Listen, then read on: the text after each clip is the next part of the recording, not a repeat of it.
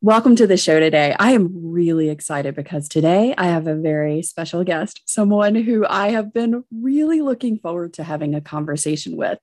My friend Benjamin Christmas. We met on LinkedIn. We have ended up networking and making the same group of sort of really good connected friends. And it has been a wonderful journey together over the last several months, getting to know one another. And I have to tell you, I can't wait to share this incredible human with you. You guys are going to fall in love with Benjamin as much as I have, I promise. Stick around and let's get started. Hi, I'm Carol Jean, late identified autistic ADHD human, and your host of the Mind Your Autistic Brain talk show and Burnout Restoration Unveilers community. You're about to experience the new way to thrive as a neurodistinct brain and body by getting off the chronic cycle burnout loop for good. By unveiling your authentic self, defining what thriving feels like for you, knowing your burnout signpost, so those top 20 burnout warning signs are a thing of the past, and stepping into your best life as the creator and leader you are meant to be.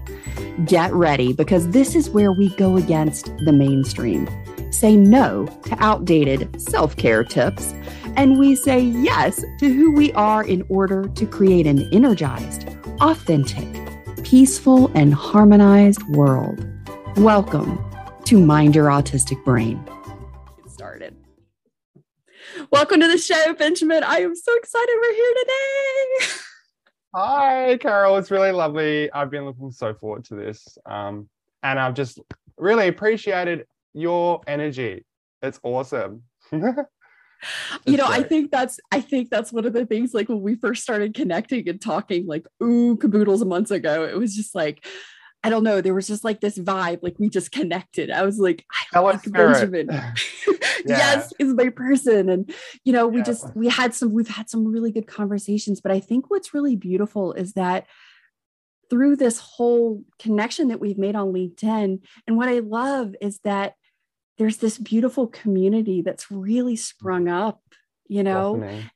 and it's so nice to see, like, oh, have you met this person? Oh yeah, I met them. They're so cool. And like, oh, I need to introduce you to this person. And it's just been so nice. And it's been really, it has been supportive. It's only come about really in the last, like for me personally, obviously in the last year, but just, I think it's only really come about in the last couple of years, maybe. Yeah. I mean, really, I didn't even get, I was on LinkedIn, but I was like, I don't know. I wasn't really seeing anybody, like my people, until I joined and got really active, like back in March, I think February or March. And then it was like, all of a sudden, I'm like, oh my gosh, thanks to, everybody working from home and stuff, my people are showing up. I know. And you know what I loved? It was really cool. Is like, and I think you were a really big leader in this in a lot of ways, because we had a couple of people misunderstand our indie communication on the LinkedIn side of things. And we had some people who were like getting their accounts paused, and, people like saying, oh, hey, this person is like not being nice or whatever.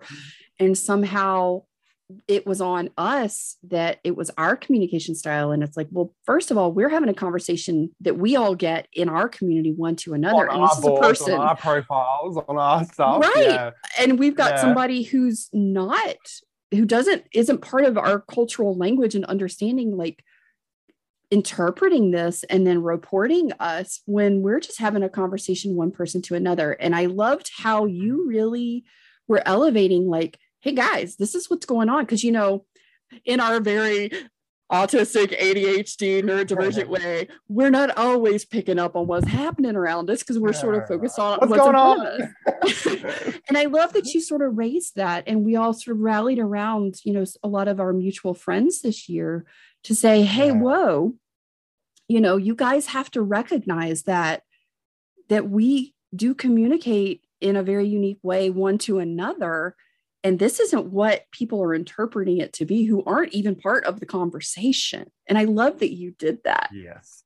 Yeah. And I something that I guess this is what leads into the topic, I guess, today, but also I've been for a long time very confused, like many of us prior to a diagnosis.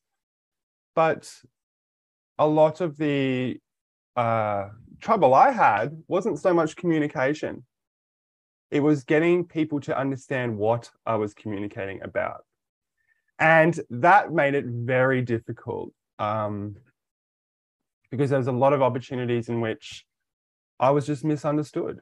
And I tried to then elaborate further, only to dig this proverbial hole even further.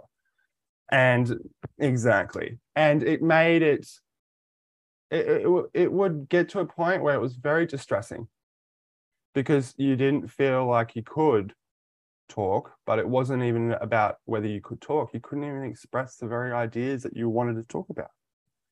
And it was such a self-censoring experience. And you don't realize how much you self-censor with all the different aspects of maladaptive behaviors when you're undiagnosed and you don't know any better. You don't know any different, I should say. And that makes it very difficult. Now, I did explain to you prior to what I give you that little phrase. So one thing I guess I really enjoy talking about is just to elaborate on what I think is some complexity that hasn't necessarily been touched on. It's a too hard basket, not even going there, and we'll just leave it for another day.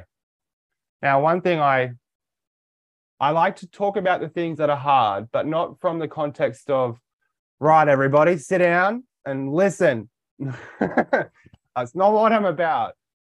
It's more no, like, you're not. You're more of a community conversation builder. Yeah, like let's all talk about it. And one thing, and let's talk about it and not be disrespectful. Let's all give each other room. And if there's a particularly hostile view, it's still valid. But if it's disrespectful or anything like that, there's no tolerance for that either. You know, there's degrees of nuance, but if you are heading towards a hateful territory, then that's not participating. And that also just sort of shuts everybody else down. And then it's like, then anybody's scared to share anything. And that's not what we're after. And it mutes the community collective voice. And that takes a lot of time to engage. Now, just as you touched on before, the neurodiversity community is finding its space. And that's probably one thing I'll touch on just a little bit later, which is the other concept I wanted to talk about for the neurodiversity sort of cohort. But the first thing I wanted to talk about is that our community, a lot of us are undiagnosed, a lot of us are late diagnosed, and there's a lot of individuals that are newly diagnosed as children, have gone through life.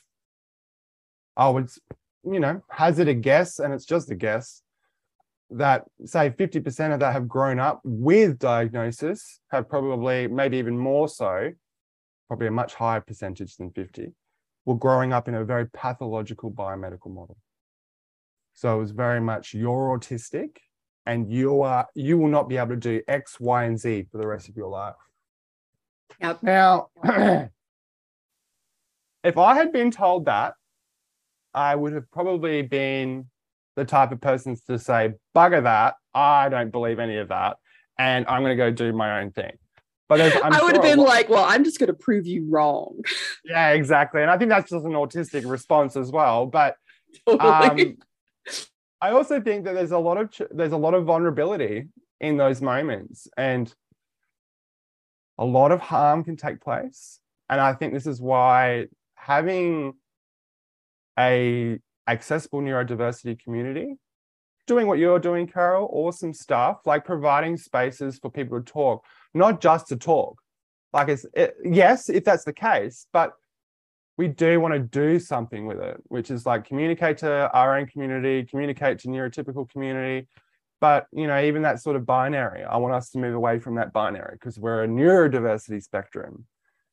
So getting to what I wanted to talk about is like these internal behaviors.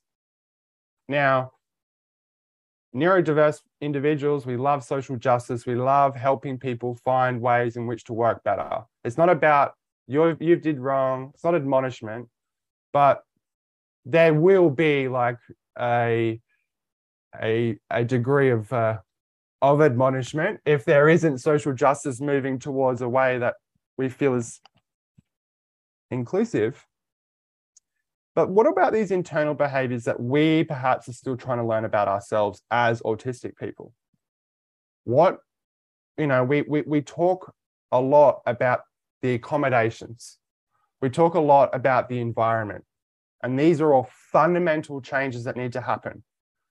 This is all, and I do not want to negate the primary sort of foundation that needs to be established here, which is we need to address the hostile environment.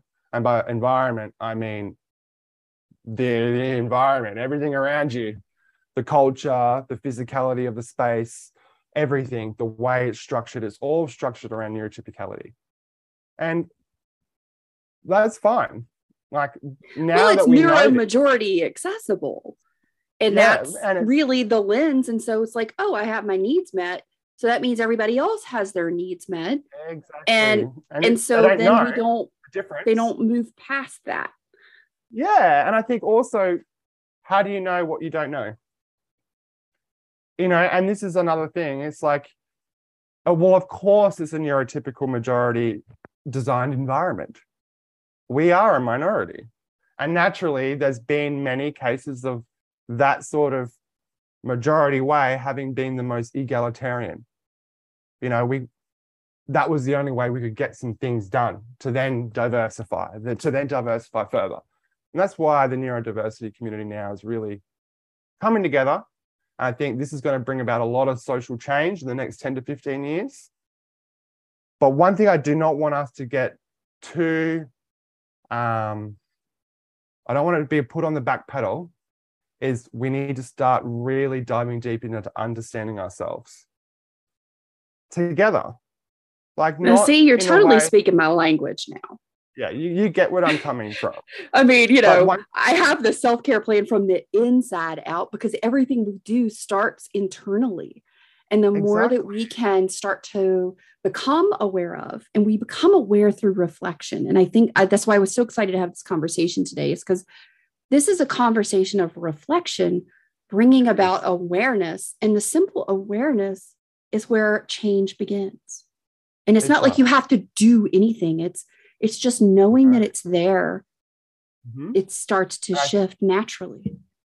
Well, that's a really good point, Carol, because with that sort of naivety, you're thrust into a world as, say, an undiagnosed autistic neurodiverse individual, maybe ADHD like me as well.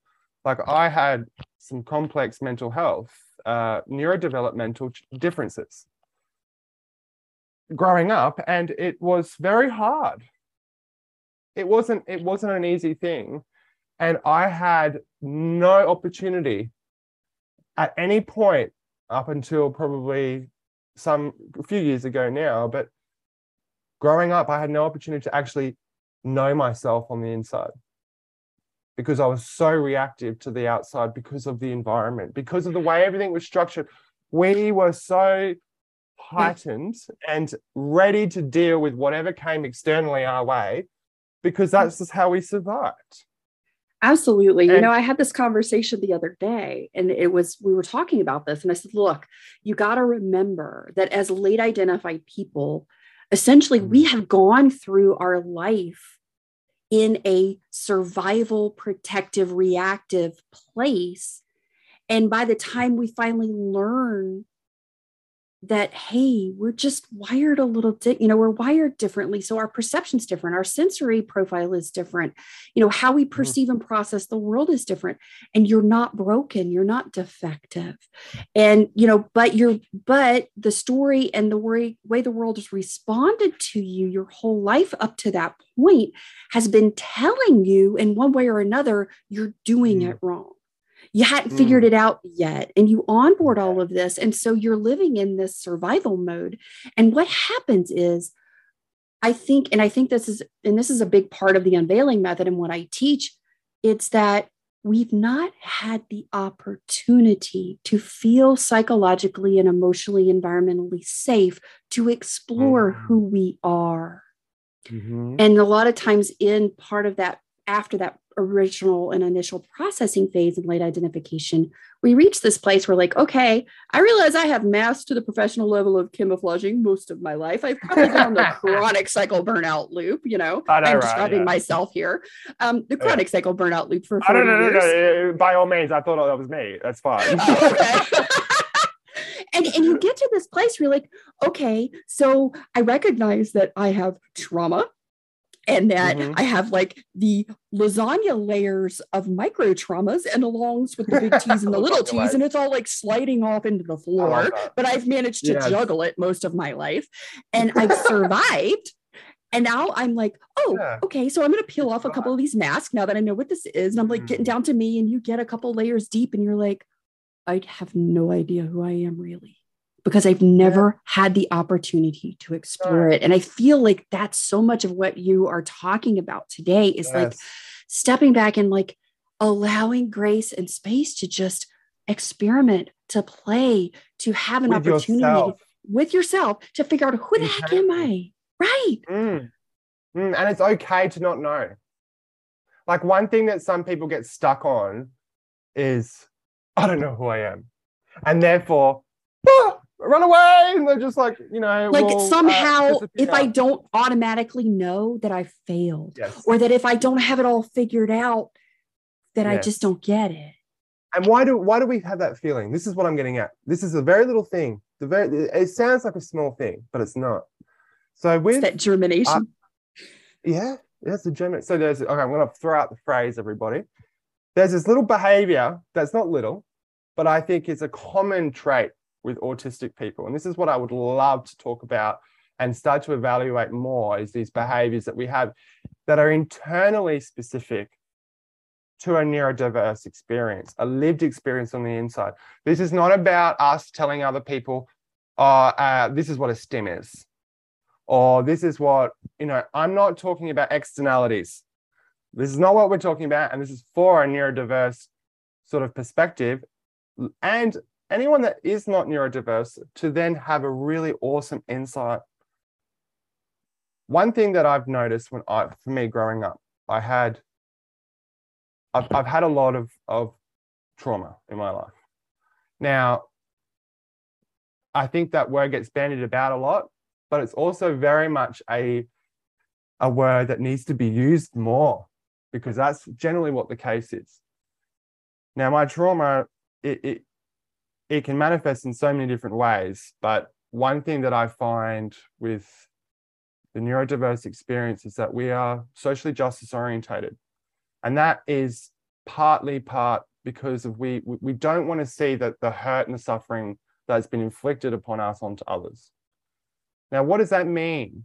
Like, what does that mean when we feel that justice, that social justice, that internality sort of behavior where we strive towards something that could quite literally cause harm to yourself, your person? Why are we doing that?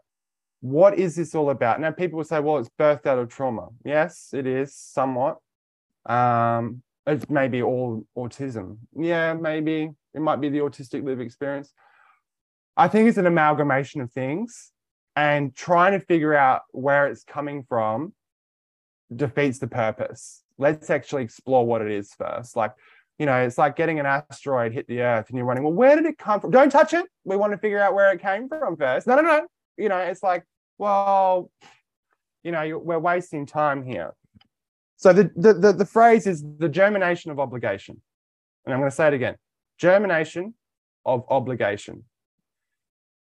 And it sounds like a cracked up phrase that's made up. It's made up. It's all right, guys. It's all right. I made it up. But why did I call it this? Because that's exactly what it is. One thing I've noticed my whole life was that I felt drawn to the needs of others.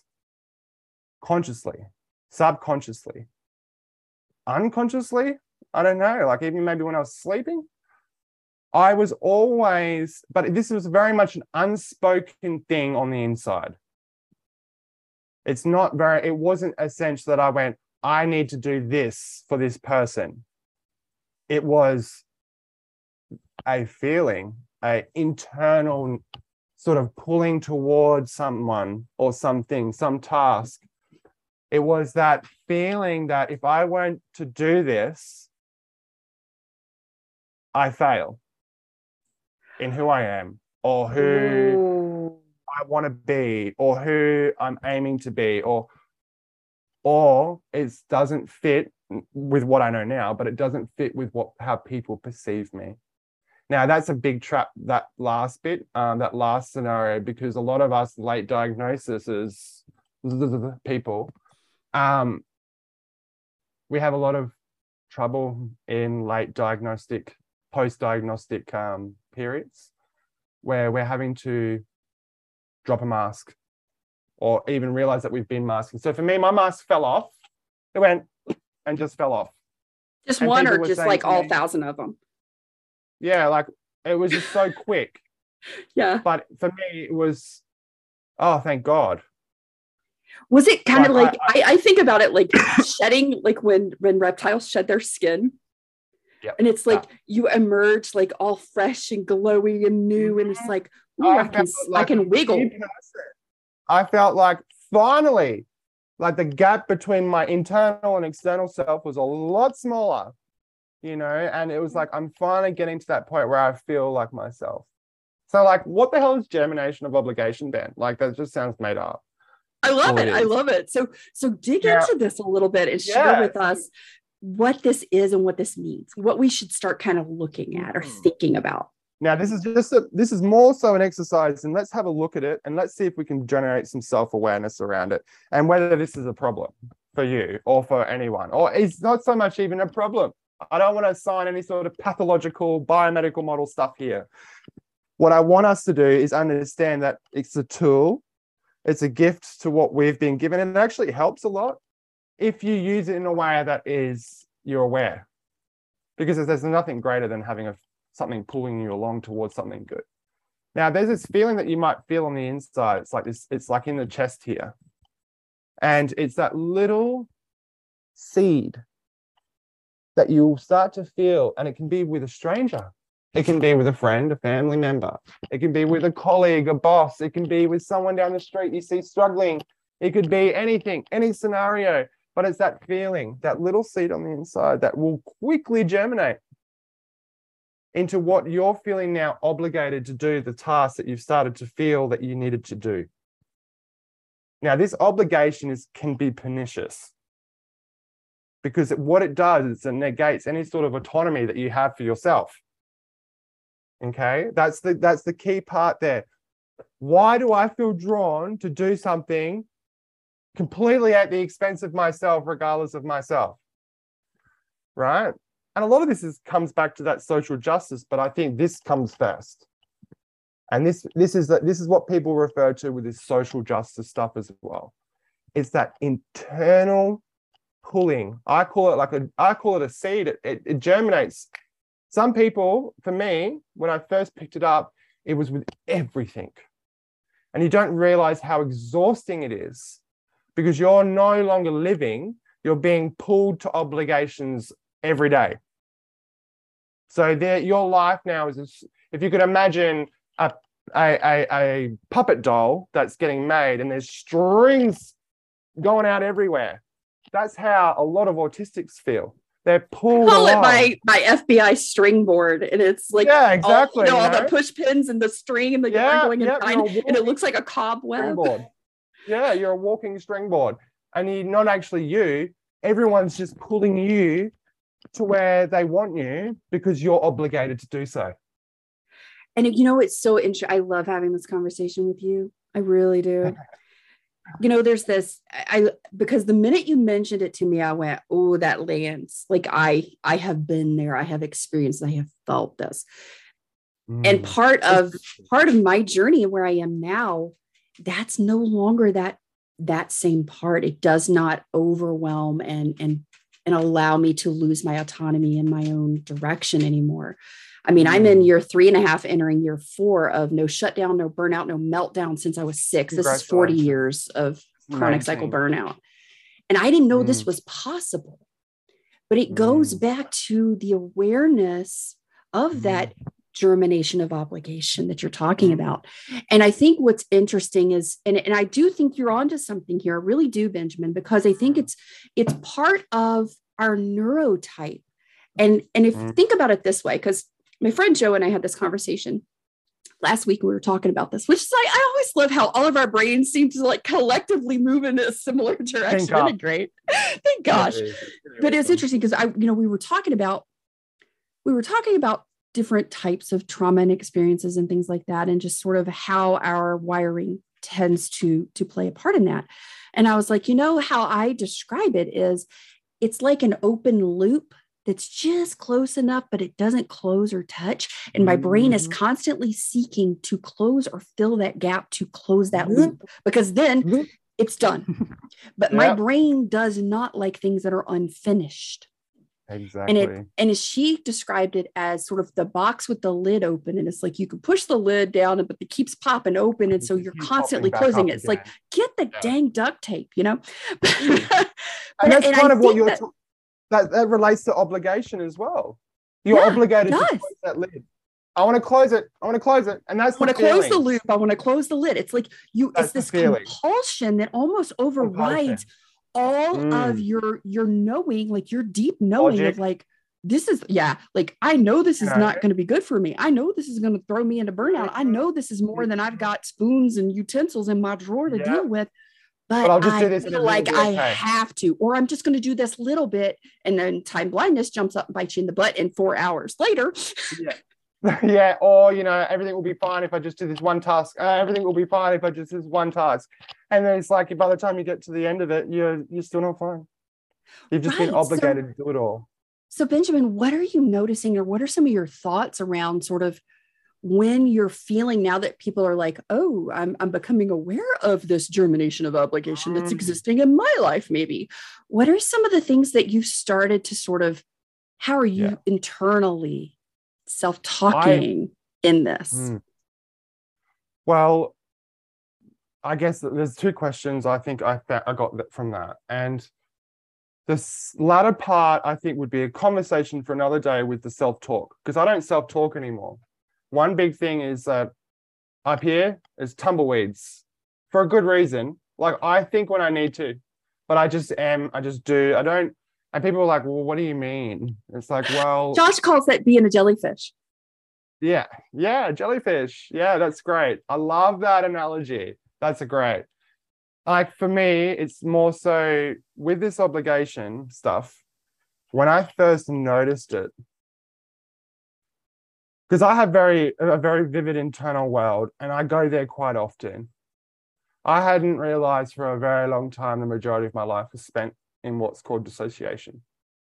And it's a hard thing to realize, but you can be despondent over it, or I can celebrate the fact that I have a very vibrant internal world where I can actually internally work with things and figure them out, cog them out, and design them. Now, like, what do you do with this germination of obligation now that you know it's there? Well, one thing I noticed was that the person or the people that I cared the most about would cause me the most grief with that obligation. And by grief, I mean pressure. Now, that pressure generally will come out in ways that is maladaptive and unhealthy. And it will come out in ways that is hurtful or just plain mean. And you'll be like, why am I like this? Like, I just want to, like, oh God, I'm just tired. Like, I just give me, that's literally what it feels like. And the person on the other end is like, what the hell is going on? Like, this is not an abnormal thing. Like, this is as in the request or the task or the need or the want, it's not out there. So why is this person reacting? A lot of it's because it's unsaid. It's unspoken, but it's also the fact that there's no way out of it for the person that it's happening to in that moment, because they don't know it's happening. They're just reacting to that consistent feeling of obligation against their own needs and wants. And that is a very dangerous dichotomy to live under for a very long time for some people. And the worst thing that you can do is allow it to keep going unsaid or unspoken about. Because as soon as you verbalize it, everyone starts getting a clearer picture, not just you. And for me, a big part of my trauma was making sure that people were okay. And I would The not be fawning. able to rest. Yeah, fawning. Yeah. Fawning was I was all fawn. And but not just like it used to be pernicious in the sense that I would actively take on the anxiety and the stress of someone having died because I haven't heard whether they've made it home okay. And why do I feel obligated to even feel that way? No, trauma. Yes, trauma. But what do I do about it on the inside now? Do I get rid of it? Well, you can't really get rid of it. It's you. But you can learn about it. And like a muscle that's been used a lot, you just want it to kind of atrophy a little bit and not be so much in control and reactive. And it's just poking out every time it needs to. Yeah. When I like started for me, I had to realize, interrupt it. When I started to like consciously interrupt it, then because it had become a habituated way of thinking and feeling, you know, because our brains do two things. Number one, it seeks to keep us safe. And number two, it seeks to conserve energy. So it habituates and automates as much as possible. yes. And that even happens with our thoughts. And our brain, does. our mind doesn't differentiate if this is something that's serving us or not. It's like, oh, like we've done this a couple times. Let's automate it because then, you know, if we've done it a few times, that means that it's okay. And so now I'm going to make it automated so we're not exerting as much energy to do it. And it's just going to keep people might happening. be like, Carol, what do you mean automate? Well, it's like it's a good analogy because that's essentially what it is. But say it's like passing the brain instruction map for this particular task to the body, and the body just handles it. That's how I would visualize it for me personally. It's like I don't need to actively think about it. I just pass it off to the body now, and the body will just do it and incorporate that task. You know. Yeah. And this is part of the obligation thing. Like that's another thing that we incorporate. So Benjamin, I've got two things here that I noted down that I want to kind of like pick your brain on because I love where you're going with this. I really think this is a helpful conversation. Number one is sort of what's the context of trauma? Like, how do we put trauma into a context? How do we look at and observe or even integrate? Like if so much of our life has been like this unconscious, unaware experience of trauma, like how does, you know, the context of trauma in obligation, what is that? How are you observing that? I guess this feeds into both things with what I was going to talk about too, with the other item, but with this obligation matrix, let's just call it that. Now, in regards to trauma, which one comes first? You know, like like it's like the chicken and the egg scenario. Let's just say that I think a lot of the things that we experience, particularly it's imbued with trauma. So we need to stop thinking of things as standalone things in of themselves in isolation. And I think that's the biomedical model, compartmentalization, you know, specialization, all that sort of stuff. Now, you asked before, like, how do we deal with this? And this is kind of the same thing. How do we deal with it? This germination of obligation, and how does it relate to trauma? Well, we deal with it by the obligation. We deal with it by talking about it and letting people know. So what I did was specifically with my companion and the person that my best friend, I took the time, and he also took the time to listen and give me space and have patience for me to try and get out this idea. And it was really hard the first time because what I was doing was describing it as I was trying to get it out. And when I finally got it out, he understood.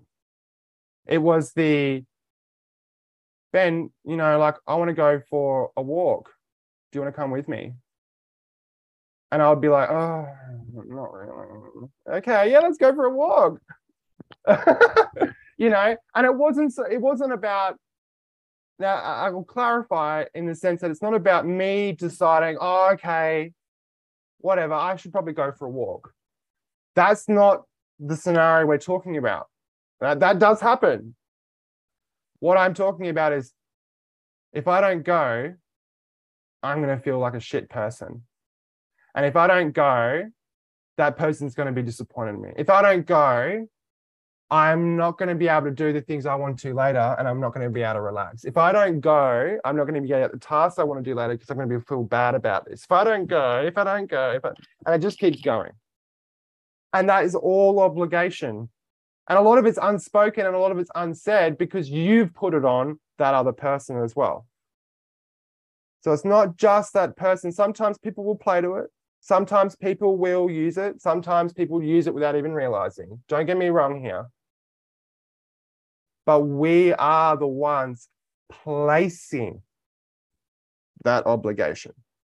And we can decide to take it away or to minimize it.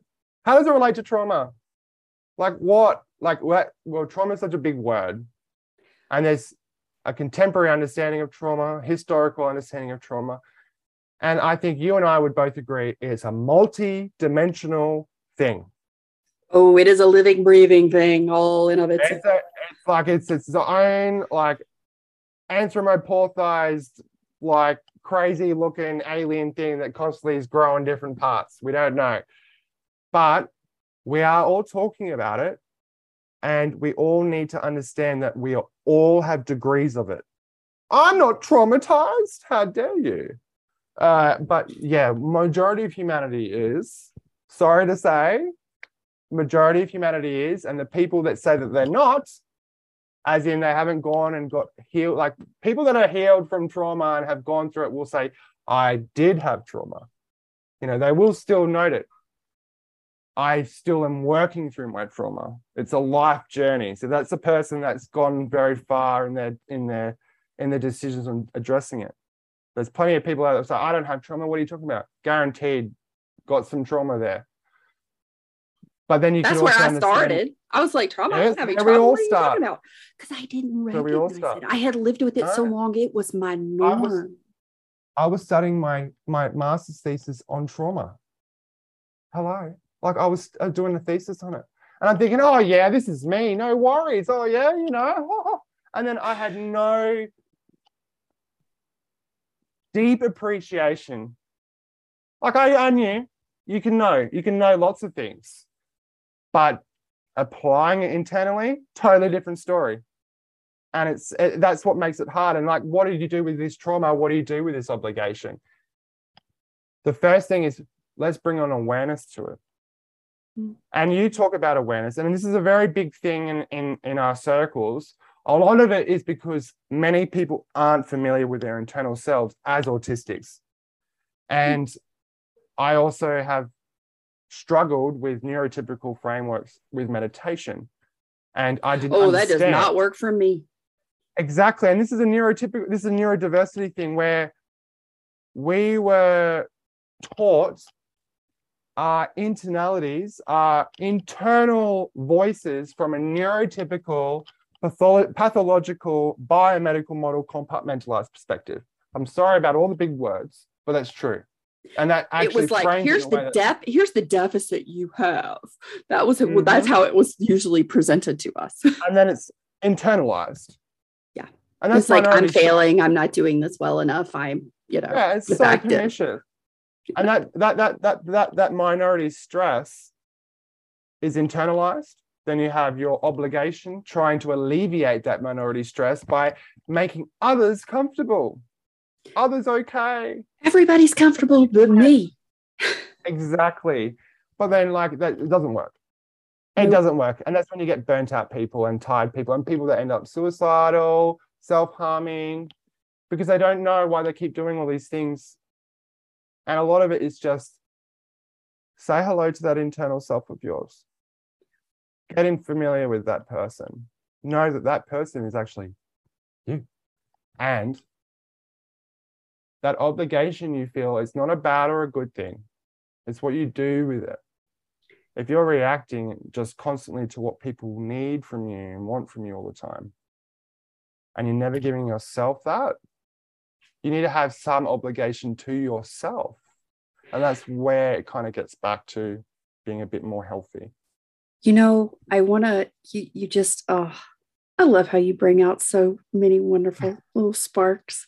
As my friend Laura and I say, we spark each other and you spark me. Yeah.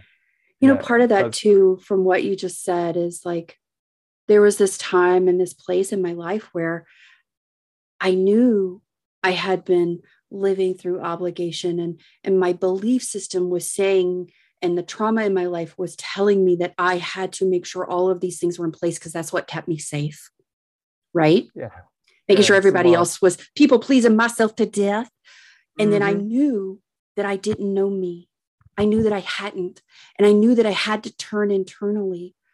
But that was so scary. I was afraid because one of the things that came up, and it was hard to even verbalize it or acknowledge it, was, what if I look inside and I don't like what I see? Mm-hmm. What if who I am or who I've allowed myself to become, I don't like it, or I don't understand it, or it's, you know, God forbid, you know, I'm a horrible person, you know, and all that stuff.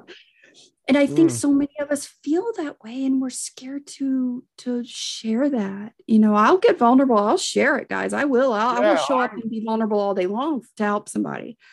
And I think we're probably the minority in that regard, Carol. And that's okay. You know, I love sharing, and it's never been a problem for me. But that also was part of my neurotypicality, neurodiversity, and having that degree of so this is part of the obligation for me. I was so obligated out of myself. I became this external plate spinner for everyone else. And Ben wasn't home because he was plate spinning, you know, and like those dang plates. Yeah, and you will eventually burn out. It's not sustainable, but also because you have no degree of relationship with yourself. And you wonder why you don't understand yourself or who you are. And I want you to know, like, that is okay. There's nothing wrong with going, I don't know who I am. You know what? That's the best start, because that's the beginning of the journey of finding out who you are. Because as soon as you ask if I had a button for like cheers, and I would hit the cheer button, guys, but you know I'm not that fancy on this show, so we're just gonna do our cheer here. We'll do it ourselves. Oh my God. Yes. So you know, I think that brings us to a really good sort of part and component to this, and I think you're going to speak to this really beautifully. You know, part of the work that I do in the unveiling method is because this was part of, you know, I have alexithymia also. So a lot of that, and through the trauma, it's like I would disassociate. I would disconnect with my body, and I had suppressed it for so long that I didn't even know how I was feeling, or I would have all these huge feelings all at one time. It was really overwhelming, and it would take me a long time to sort of process and sort through them. And sometimes it would be like stuff would show up years later. And I'm like, why is this hitting me all of a sudden? You know, I'm sitting here running a bath, and all of a sudden, whoa, why am I all of a sudden upset over something happened 10 years ago? It's just hitting me. And, you know, I think part of that is looking at and gaining a vernacular for our own, to identify our needs. Yeah. And that's one of the things that I have in the unveiling method is I've created a form that it's a reflection form of needs. And it's like, okay, here are like some of the big need statements. Is this a need that's being met in your life? And it's like, oh yeah, because you can read it and you start to feel, and you're connecting. You're like, yeah, okay, I got that one. You're like, no, I don't have that one. No, I don't have that one. So that's identifying the unmet need. And guys, here's the insight here. Even a need you never had an idea of. Right, exactly. And you're like, whoa, if this is on paper, that means other people have experienced this or have had this too. So I'm not alone. And as you're looking at that, it's like, oh, and the insight is a consistent unmet need is what leads to burnout. Consistent unmet needs lead to burnout. And a lot of times too, once we start to recognize this, oh, I have unmet needs, and these are what they are. I knew I had them. I just didn't know how to put words to it. I didn't know how to sort of identify it. And then it's sort of Right. It is. And it feels like really gray and like your feet are never Yeah, on like firm ground it's trying to figure it out. And you're so busy, doing everything else in that external pleasing that you've missed this. But I think part of mm, that obligation part and the shift that I think you probably will speak so beautifully to is like once you start to become aware of and start to recognize some of these needs, then you also have to start digging through some of that stuff that we carry with us in late identified life. And it's like, I'm worthy of having my needs met. My needs are not a problem. mm. I made a post about this on LinkedIn just recently, just about the child self. And there was a portion of that post that talks about how our internal selves will carry the luggage that we can't carry externally. The life's luggage, the things that we all carry stuff on our backs, right? And they're all external, these things that we carry on our backs as our person. But that internal child self will carry the things that are too heavy. And it's like, you need to think about that for a second. The child within is carrying the heavy stuff, and that's all, like, think about that. Why? That's unfair. Like, that doesn't make any sense. And it's like, well, that is you. You have been doing that. And you need to realize that a lot of the things that you're carrying externally, your child self is carrying internally, and the things that they're carrying internally is a lot more. The things that you've never been able to deal with. You've had to hide them away, pack them in a luggage, pretend they're not there. And I think with that understanding, when you start really diving into it, like for people, some have never done this. They don't even know what's a child self. I used to have such irritating sort of feelings come through when my psychologist of 10 years ago would say, well, you need to tell that to your child self. I'm like, what are you on about? Like, I never understood. There's one of me in here. What are you talking about? Yeah. And it's like, well, what do we do with all this? Like, it feels like a lot, and it is. All right. And you're unpacking it, and that string that you slowly start to pull on, quickly, like, you realize, oh, it's actually connected to my clothes, and all my clothes are coming off, and I'm like, oh no. And then you're all of a sudden the what emperor with no clothes. Unraveling. Yeah. And you're unraveling that obligatory sort of feelings that you've had your whole life, and based in trauma, based in neurodiversity. And neurodiversity with trauma, it's like fuel to the fire. I must put on there, like, ADHD and autism. It's like, you can have trauma in and of itself with neurotypicality, and it looks neurodiverse. It presents neurodiverse. Lived experience is neurodiverse for trauma, for CPTSD, for PTSD. But then you amalgamate those three domains, right? CPTSD comes later. But you have ADHD and autism. And ADHD is like pouring like gasoline on gasoline on a fire. Jet fuel. It's not even regular gas. It's jet fuel, folks. Exactly. It's jet fuel, and it will burn your bum. It will burn it. And I think this is the thing we need to realize, is that it's okay to not know. It's okay to be stuck. It's okay to not have any idea how to do it. But at least you know that now, that you can start somewhere. And that's the key thing, I think, knowing that you can do it. Just having that. So I guess what I would say is, maybe strike up an obligation that you're so good at doing for everybody else. Maybe strike up that one little obligation to yourself and think, have I done what I needed to do for myself today inside? Not outside where everyone can see, but just like, did I do a self-check? Did I do the right thing? As in, for me, was that what I really wanted? And sometimes you won't like the answers, but you're at least convening with yourself and figuring it out. You're not letting things just react and happen. Oh, man. I think that right there is the gem. That's the insight. That's the golden nugget right there. And I think part of that is, as we talk about sort of unraveling and really looking at that. And I think it is taking time just to stop and ask yourself, What have I done that met a need I have today? And have I valued it? Have I honored it?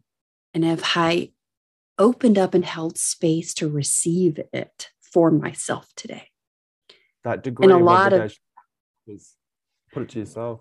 yeah, because I think, one of the things that sort of helps unbox and unlayer and I think unburden all that luggage that we put on ourselves externally and on ourselves internally is that most of the time, for most of us in late identify life, we have onboarded and been carrying luggage that is not ours to carry.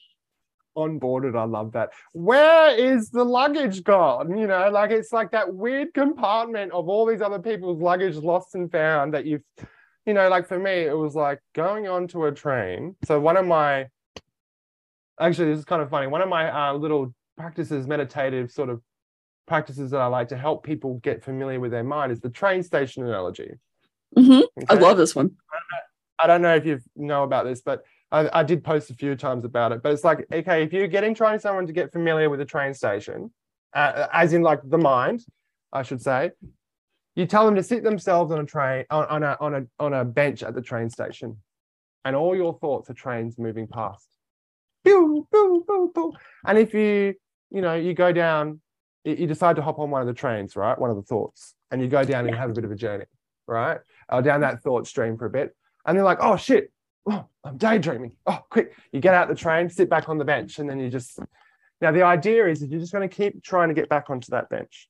Now, for me, this is how I started to learn my internal self more and become more familiar. But I was also like, oh, there's that, oh, lost and found. Oh, whose train is this? It's mine.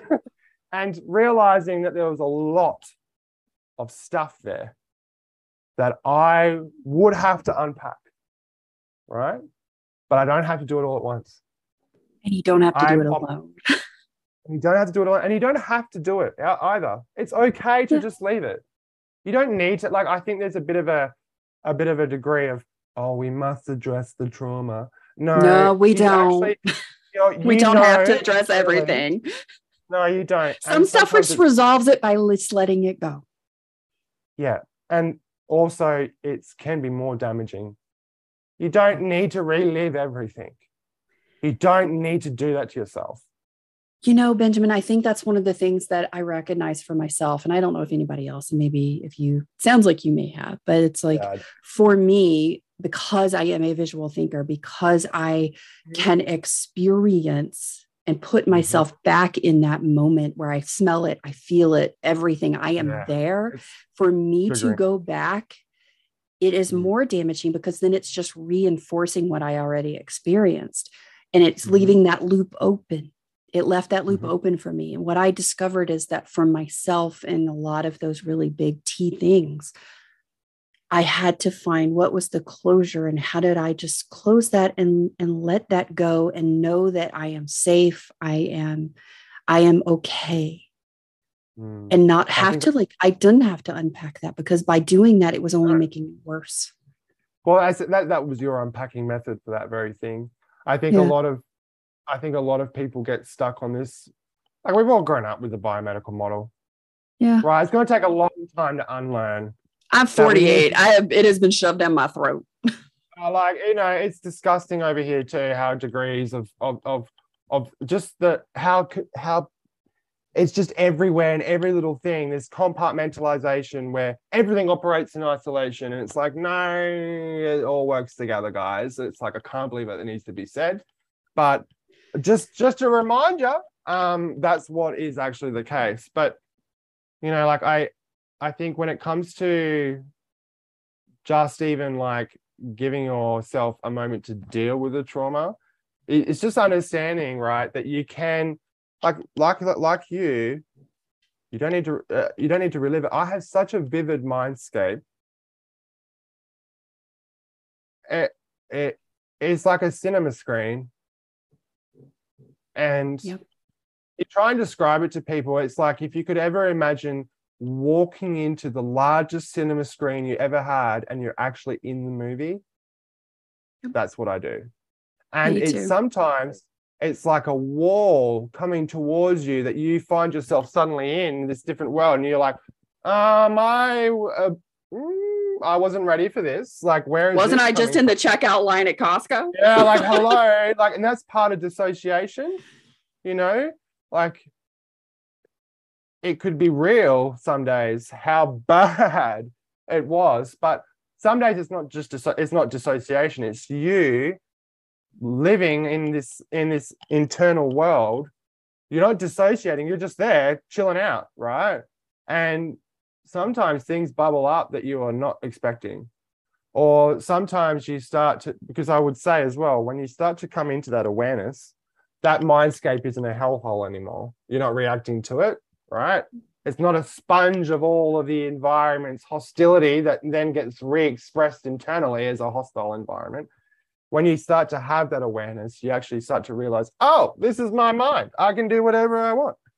But I think also there's these opportunities that, the body is also its own thing. It will tell that brain, hey, look, I've been holding on to this for some time and I would like to get rid of it, please. Like, and then you're like, oh, like I've experienced my first sort of, in the last 12 months, PTSD episodes, like proper PTSD episodes. And the first one,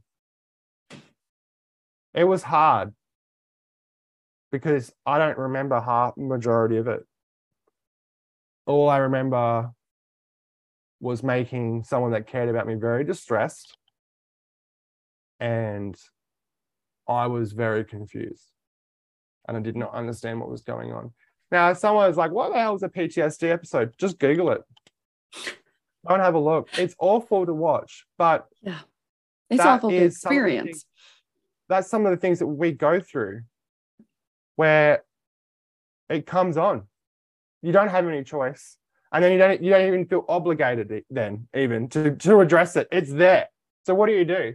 And I think the biggest thing is just allow yourself to know that it wasn't your fault, but you're also designed in a way, you've developed in a way where you're almost obligated to think it's your fault. Like you're designed to think that, like, you think about social justice, right? Like for me, like I could be watching TV some days and see some things happening and I'm bawling my eyes out. Like, and I'm a crier. I'm a happy crier. Like, I don't care. Like, I cry. But to have distressing things where you don't feel like you're doing enough, and it's not even doing enough, you're not doing anything, or you're not doing something, or you're not, like, but you're a human and you can only do so much and you've got your own life and everything else like that. And that's what we deal with, that existential sort of obligatory, what should I be doing? And I'm here to basically say, whatever you want. You can do whatever you want. It's okay. And you'll find as soon as you give yourself permission to not feel obligated, to work through those, I'm feeling obligated to do this and I actually don't want to do it. Well, instead of doing that task now or doing that thing for that person, say it. I actually don't want to help. And that person will be like, oh, what's wrong with you? Or they're like, oh, that's okay. Or whatever scenario that comes about it. But you need to stick to your guns because that's what you want. And you're obligated to yourself, no one else. And I think that is the big thing for neurodivergent individuals, is that give yourself permission to be yourself. Don't feel obligated to everybody else to do what you think, because generally a lot of it's us trying to preempt the issues that we see coming. We're trying to preempt the needs of others by fulfilling them before they even come to you with a need. That obligation becomes so suffocating, all-consuming, because it just never ends. It's like a string that you keep pulling on and it keeps coming. It is the infinity of need. Yeah. And guys, you hadn't heard me say it probably in at least one or two episodes, but I say it all the time, and this has become sort of the catchphrase. You don't have to. Yeah, exactly. You You don't don't have have to. to. Benjamin You don't have Christmas, thank you for joining me today. Thank you for sharing your germination and Oh, of that's no worries. obligation conversation, because I think this may have been exactly what somebody needed to hear today. And if I that think was you and you're listening or you're watching, and this has spoken to you and you have become aware of that germination of obligation in your life, Benjamin and I both want you to know, number one, you don't have to. Number two, turn inward and look at what are the obligations that I have to and should hold to myself first before I yeah. do one more thing. For starting at the end of February, we are going to have monthly support groups for all of the folks in our Unveilers community. That is people in our private coaching, as well as our first steps in the self-paced course. So if you are interested in joining any of that, take a look at the resources.mindyourautisticbrain.com. Check them out. You can apply for personalized coaching. And with that application, if everything is there and it's like, this is a really good match, and I know I've got some resources I can share, I will set up a 30-minute free consultation with you and share some information to help you on your journey based on the questions that you answer in that application for coaching. And that's just to kind of start the conversation to let me know what's going on with you, where you are. Because, guys, burnout, we feel it. And by the time we feel it, that's sort of where we become aware that burnouts happen in our world. So the burnout warning signs are the internal experiences that we have in burnout. There's another component that I teach and talk about, and that is the burnout warning signposts. So you've got your warning signs, that's your internal piece. Then you have your external piece, which are your burnout signposts. And most people think that, oh, it's the warning signs that let me know. That's how I identify I'm in burnout. Well, not so much. That's where you feel it first and you really start to notice it. But burnout shows up in the external signposts before we ever start to feel it. And that's where we can catch it. That's where we can start to make adjustments and awarenesses and shift things so that you don't end up with those warning signs. And make sure you go check out the top 20 warning signs, look at it, get started on your burnout restoration journey, be that through private coaching or the self-paced course to kind of get you started from where you are. Because guys, I want to help you get started. I don't want you to feel stuck. I don't want you to feel like I'm sitting in the suck and I have no way out, because I got a way out and I want to help you get there.